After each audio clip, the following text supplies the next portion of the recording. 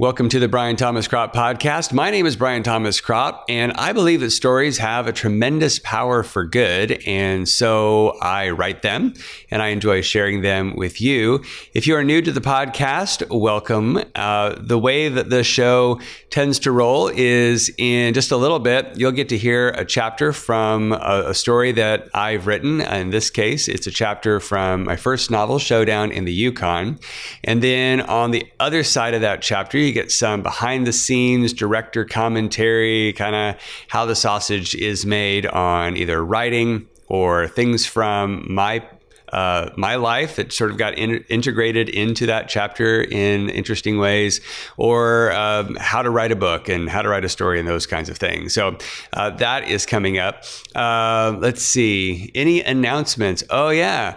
We're coming up on 1 year of doing the podcast. And so thank you for being a part of this show for this long. I don't know that I've ever done anything consistently except for breathe for a whole year. So, well, that's not true. I've been married for 20 and I've been a parent for several. So I've done a few things consistently for years and years. But for doing something like a podcast, I really didn't know how long this would go. And I'm so glad that it's lasted at least a year.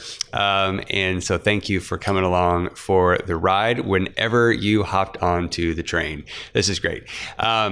So without further ado, I want to get to this week's chapter, but I want to catch you up in case you have missed a few episodes or this is your first one jumping in. If this is your first episode to jump in on Showdown in the Yukon, I would hop back to episode 17. That's where the whole adventure starts. I'm going to skip a ton of detail in this overview, but there's a quartet of adventurers who started out in Gooden Gulch, California.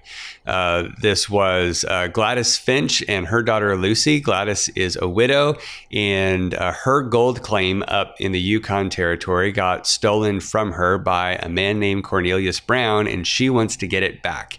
So to do that, she hired a guy named Max Sutherland, who is a con man who has turned legit, and he is now a lawman. And he goes to Gooden Gulch to hire his old partner in crime, Monterey Jack Danvers, who is also, he's a pickpocket. He's a young teenage guy who's trying to go straight and find his way in the world. But all four of them get together and have traveled through a lot of adventure to get up to the Yukon territory, where they have confronted Cornelius Brown. And when last we left Cornelius Brown, he was hopping mad.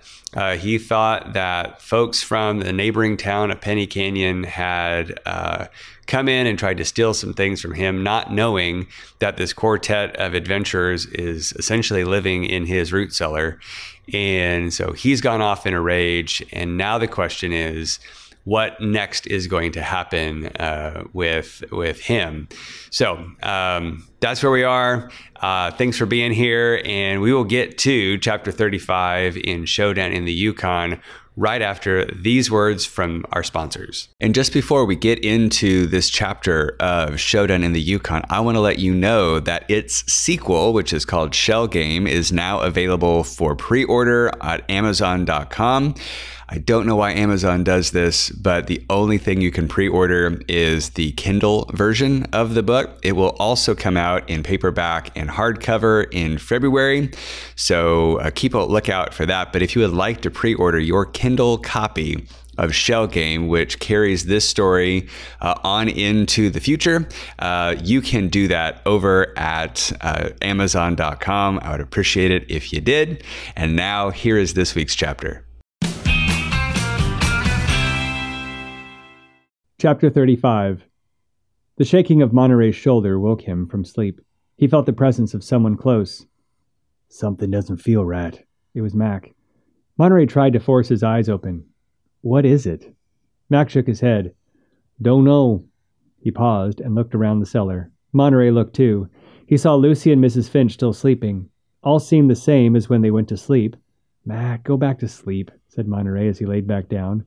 Mac jerked him back up. We've been down here for hours, Mac said. I would have expected to hear the villain's footsteps above or some other kind of ruckus. So, Just in case I was wrong about how much time has elapsed, I crept up to the closet door. You know, the one that goes up to the house proper? It is right now as daylight can get, but the house feels as still as a tomb. What are you driving at, Mac? Asked Monterey, suddenly awake. Whatever happened last night? I don't think Mr. Brown has come back. Maybe he's not coming back. It took a moment or two for Monterey to read between Mac's lines. If by some miracle Mr. Brown had been killed or run off by the folks in Penny Canyon, then the house and the mine were effectively up for grabs, and it would not be difficult for Mrs. Finch to claim possession. However, if the four of them were found inside the house and Mr. Brown was only delayed in his return and found them there, it would be a brand new battle the foursome could not fight. Maybe we should scout it out, Monterey said. Let the women sleep. It's like you were reading my thoughts. Maybe we even figure out how to crack the safe and get our hands on the claim. Mac's smile glinted in the lantern's light. Maybe, Monterey said as he stood and stretched some life into his stiff muscles. He could feel the claim still securely tucked underneath his shirt. Mac led Monterey up through the cellar, checked one more time for any activity in the house, and then crept out. Daylight poured through the many windows. The bevels around their edges split the light into sporadic rainbows throughout the room.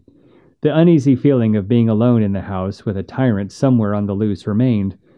Monterey walked up to the large window in the green room first thing to see if he could make out the fate of Penny Canyon. A thin gray line of smoke snaked its way up to the heavens. He wondered what, if anything, was left of the buildings and people. But something else nagged at Monterey's mind. Not only was the house still, but so was the whole property. None of Mr. Brown's men were around. He had no idea what the normal operation of the mine would look like at that time of day, but nothing was happening. It was as if all time and activity had stopped. I don't like it, Monterey said. It makes my skin crawl. What do you suppose that is? Said Mac, who had joined Monterey at the window. He pointed to a lone horseman headed their way, the dark figure standing out clearly against the snowy background. You think it's him? Asked Monterey. I can't imagine who else. Why is he alone, I wonder? Yeah, Mac said slowly. Neither of them could take their eyes off the approaching rider. Something didn't seem right about the rider, though. He rode with purpose, not like someone returning home. Monterey also noticed that the shape of the rider looked less and less like the bear of a man who had been waiting for him in the dark. I don't think that's Mr. Brown, he said. You think so? Mac paused. If it's not Brown, then who? Just then the creak of a floorboard spun Mac and Monterey around. It was the Finches. What are you two up to? Asked Mrs. Finch. The house was quiet, so we decided to look around, said Mac. We're about to have a visitor, Monterey said. Mrs. Finch walked to the window to see what the men saw. After squinting for a long moment, a broad smile spread across Mrs. Finch's face, and she almost ran to the front door, opened it wide, and stepped out onto the front porch. The rest of them joined her. She began to wave her hands above her head, and she called out one word that put everyone's fears to rest. Hank! She called out and ran down the steps to greet her old friend. Mr. Moody! Hank pulled his horse to a stop and jumped onto the ground. I'm so glad I found you all in one piece. I didn't know what I would find when I got here, but I had to get here as soon as I could once things settled down back in town. What happened last night? Monterey asked. We feared the whole town burned to the ground. Well, I'll tell you, Hank said. The town is pretty banged up, but I think the worst is over. Cornelius Brown will no longer be bothering us. What does that mean? Asked Lucy. It was a question that was on everyone's mind, but they were too excited or afraid to ask it. Was the cloud of injustice finally at an end? Hank spoke about the events of last night with a level of gravity that surprised Monterey, especially knowing how lowly all who were near Mr. Brown regarded him. I was sleeping in the jail as I sometimes do. It has a bed and as much comfort as my little shack does. Anyway, the telegraph machine woke me. A message from that contraption always only means one thing, or it did until last night. There would be some new demand on us from Mr. Brown, and the whole town would have to comply, especially the men on the morning shift. So I got up and read the message. It said Brown was coming with torches. Something told me we were in for a rough night. I got the word out as soon as I could. The town was not very well off after the last bit of fiery abuse he sent, and I was as sure as I could be that this time we would defend our homes as well as our businesses. You understand, Mrs. Finch. I sent a call on the telegraph down to the ranch and got the other men of the town awake enough to greet Mr. Brown and his men. Now, he either drove faster than we expected, or we got the message later than we wanted, but Mr. Brown and his men were on us before we could take a solid defense. They overran us with torches and guns ablazing. There must have been 13 of them in total. First building to fall to the flames was the livery, then Billy's. Maybe if we'd had some time to rebuild, it would have taken more time to destroy. The whole town soon was a fiery furnace. There was only confusion as people ran here and there, women trying to shelter their children, men trying to find a place to shoot back. All the while, Brown and his men ruthlessly destroyed the town. I don't know what set him off, but it was worse than the most violent mine explosion I have ever seen. Somewhere in the chaos, Buck and the other ranchers must have arrived. Buck, who happens to be the best hunter anywhere, found a perch on the roof of the jailhouse. One by one, Mr. Brown's men began to fall until all that was left was Mr. Brown. Buck hollered at him to drop his weapon and leave town. Mr. Brown, as stubborn as they come, looked Buck dead in the eye and shouted, "You want the mine for yourself? Come and take it!" Then Brown leveled his pistol up at Buck, but Buck was able to get off around just in time. He ended Mr. Brown almost like David and Goliath. One bullet between the eyes. It took us till now to get all the flames out. And then I realized I didn't know what had become of you. I figured you all must have been Brown's first victims. I'm so relieved to see you alive and well. Hank said this last statement to Mrs. Finch primarily. I know this may sound odd, but several folks are organizing a celebration of sorts tonight. We are burned and battered, but it's a brand new chapter in our small town's life. A chapter of light breaking through the darkness of events, finally swinging our way. So I guess the mine is mine, Mrs. Finch said simply, and smiled. Somewhere in this house is the claim document, and once I find it, no one will be able to take it from me again. Till then, I think we can all have a gentleman's agreement that it's my land, and I'll move forward in production accordingly. It was at this moment Hank Moody started to get tongue-tied. He hemmed and hawed a bit before saying, I don't think it will be as easy as all that, Mrs. Finch. Her look of confidence dropped back into a scowl. What do you mean? Asked Mac. I was hearing from the men of the town, and, well, he stammered, the town is banged up pretty bad. We'll almost have to start from the ground up again. The men who work the mines have seen no money in a while, and what money they got paid was well below the agreed price. It'll take months to get the town resupplied. Out with it, Mr. Moody, Mrs. Finch spat. No one wants to remove you from your land. You have that coming to you. No one argues that, he said. But the town elders feel a right to some of the profits from this mine, as it was built on the backs of our fathers and sons. The elders will pay you a visit soon. Given the state of things, I would not refuse them. You want to have a neighborly relationship with the town. Is that right? She said. There was a visible change in her face, and not for the better. Monterey was not sure if she was about to head into town and torch whatever was left. And the ranchers, too, said Hank. The ranchers? Asked Lucy. The cattlemen you met when you came out of the Linkua? To get their water from Mr. Brown for nothing, they had to protect the land and sell whatever stock they could. Of course, ever since Mr. Brown dammed up the river, there has been less and less to graze the cows on, so their livelihood has become less and less. Naturally, they feel entitled to some compensation. Naturally, said Mrs. Finch. The corners of her jaw rippled under her clenched teeth.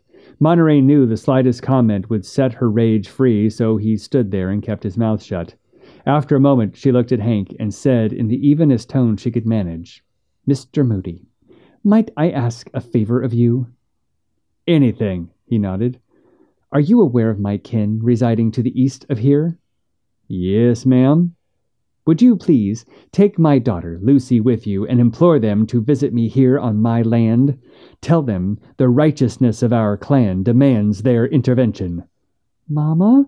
Lucy began before the steel-cold look of Mrs. Finch silenced her. Mr. Moody, will you do this? Will you do this for the honor of my husband? Mrs. Finch asked. He nodded. Then 5 minutes later, she said to no one in particular, "If it's a war they want, then let's have us a war."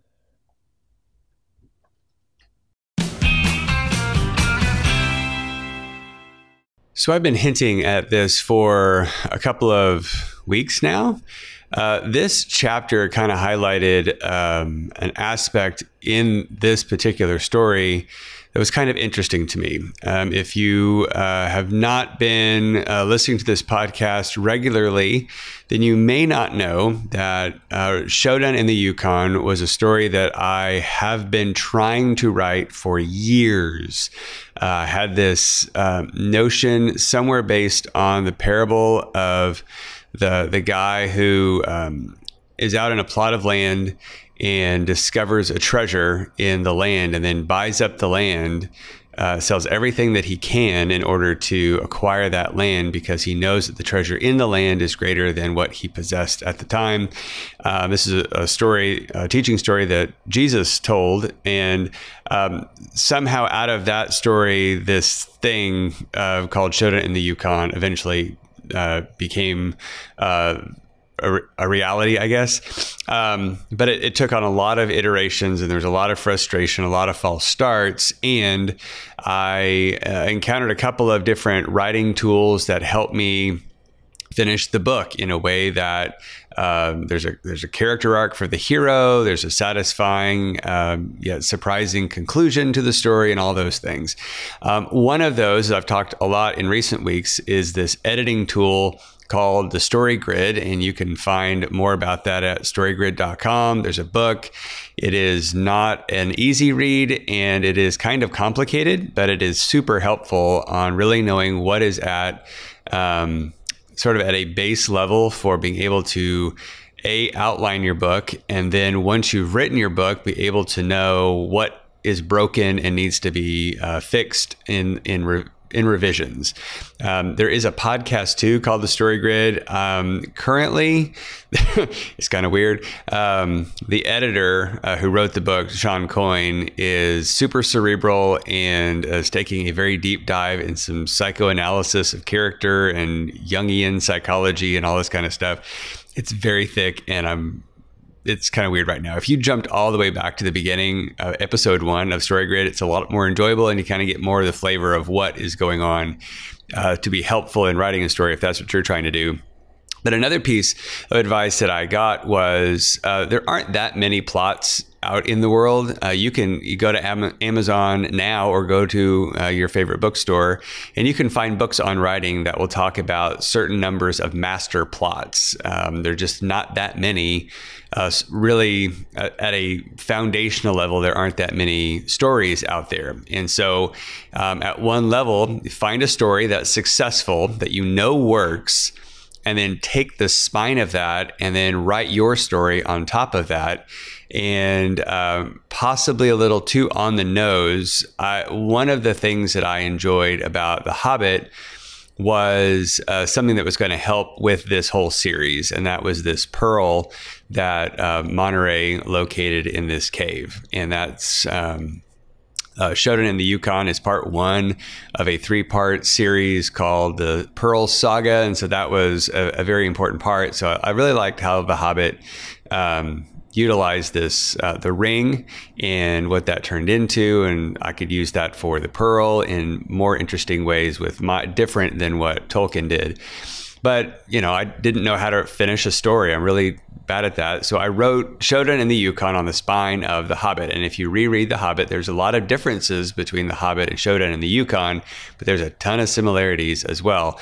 One of the things I noticed is when I think about The Hobbit and what the main purpose of The Hobbit is, it is to vanquish the dragon Smaug. That the whole point is that the dwarves have hired Bilbo to cross the wilderness, to get to the Lonely Mountain, and to fight Smaug so that they can reclaim the gold that is in the mountain. And I buy that and I read it, and it's great. And then there comes this point where I'm kind of unsatisfied with how Smaug dies. There's this conversation he has with Bilbo, and that seems kind of cool. And then he flies off in a rage and goes to the town, and then rather easily, as far as stories go, he is shot through a very convenient hole in his scales by the black arrow through, I can't remember his name now, a dude from Dale, Bard, I think maybe his name. And the dragon is killed. It's really kind of easy in all retrospect. And our hero has nothing to do with it, really. Maybe he tells the thrush bird that there's this hole. I can't really remember. But it's relatively simple. And that said to me that really Smaug is not the villain of the story. We think he's the villain the whole time, that he's going to be this big bad monster that we're going to have to overcome. And it turns out he's not the villain. The story goes on for quite a while after the villain dies. So Smaug can't be the villain. In the same way, this story, Showdown in the Yukon, is kind of built up to this confrontation with Cornelius Brown, which kind of ends not that satisfactorily. He rides off in a fury, and we find out that he kind of, as far as the story goes, he died kind of easily, and it's kind of over. But this is chapter 35, and the book ends in chapter 46. So there's more story to go. So Cornelius Brown can't be the real villain. And that was kind of a revelation to me that in reality, I think Smaug, and in this case, Cornelius Brown, fit more within this story mechanism or thing that Alfred Hitchcock called the MacGuffin. And the MacGuffin is something that is really important for the characters, and it drives them forward, but ultimately it is meaningless to the reader. The reader could care less about what happens to Smaug. The reader is relatively uninterested in what happens to Cornelius Brown, because now we're hooked into Bilbo's transformation or Monterey Jack Danvers' transformation. And so we're going to discover that the continuing villain, and if the definition of a villain is someone who is standing in opposition to the hero achieving their goals, then really the villain, I think, in The Hobbit is and has been for the whole story was Thorin Oakenshield. Comments in the comment section, please. And in this case, the villain is Gladys Finch for Showdown in the Yukon, because neither one of those people wanted the hero to join. They've been kind of against all the efforts, have been very critical of the hero and all these things, have been happy to ditch the hero altogether. Both Mrs. Finch and Thorin would have been happy to get rid of the heroes. And you will discover, at least in The Hobbit, same thing will happen in Showdown. The story wraps up really fast when Thorin dies, and I'm just going to spoil this now because it's written on the back of Hobbit. Mrs. Finch, how she dies, I'm not going to tell you that, but she will die, and the story wraps up pretty quickly. But it's once the villain is vanquished, ultimately, that the story wraps up, and the hero either, they win or lose. And we're going to discover at what level Monterey Jack, he wins or loses. But that's kind of it was an interesting discovery to me as I was putting this book together. Kind of that, like, oh, this whole time I've thought that Tolkien didn't know how to write a book at some level, because both in the Lord of the Rings trilogy and in The Hobbit, the main thing that you thought the story was all about happens, and then there's a lot more story at the end, which is a discussion for another time, the difference between plot and story. But anyway, I thought I would just let you down into my brain a little bit on story structure and interesting things about the characters and what their role is in the story. What function do they serve? So anyway, that's that. I hope you've enjoyed this episode of the Brian Thomas Crop podcast. If you have not told a friend about this show and you enjoy it, let them know. They might enjoy it too. Leave ratings and reviews. That lets people you don't know enjoy the show. They can find it it that way. You can also, if you haven't yet, jumped over to brianthomascrop.com and sign up for my reader group. If you do that, you can, just for the mere exchange of an email address, I will send you a bunch of other stories that I've written, but you also will get some updates from me. One thing that I haven't mentioned is that the sequel to Showdown in the Yukon, which is called Shell Game, it's coming out in ebook and paperback and hardcover at the beginning of February.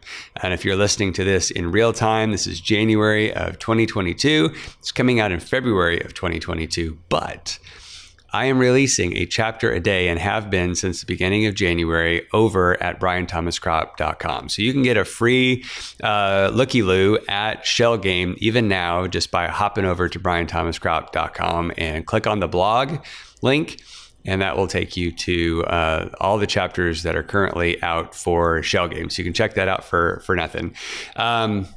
Anyway, that's it for this episode. I hope you've enjoyed it. I hope you have a great week, and we will see you back here next time.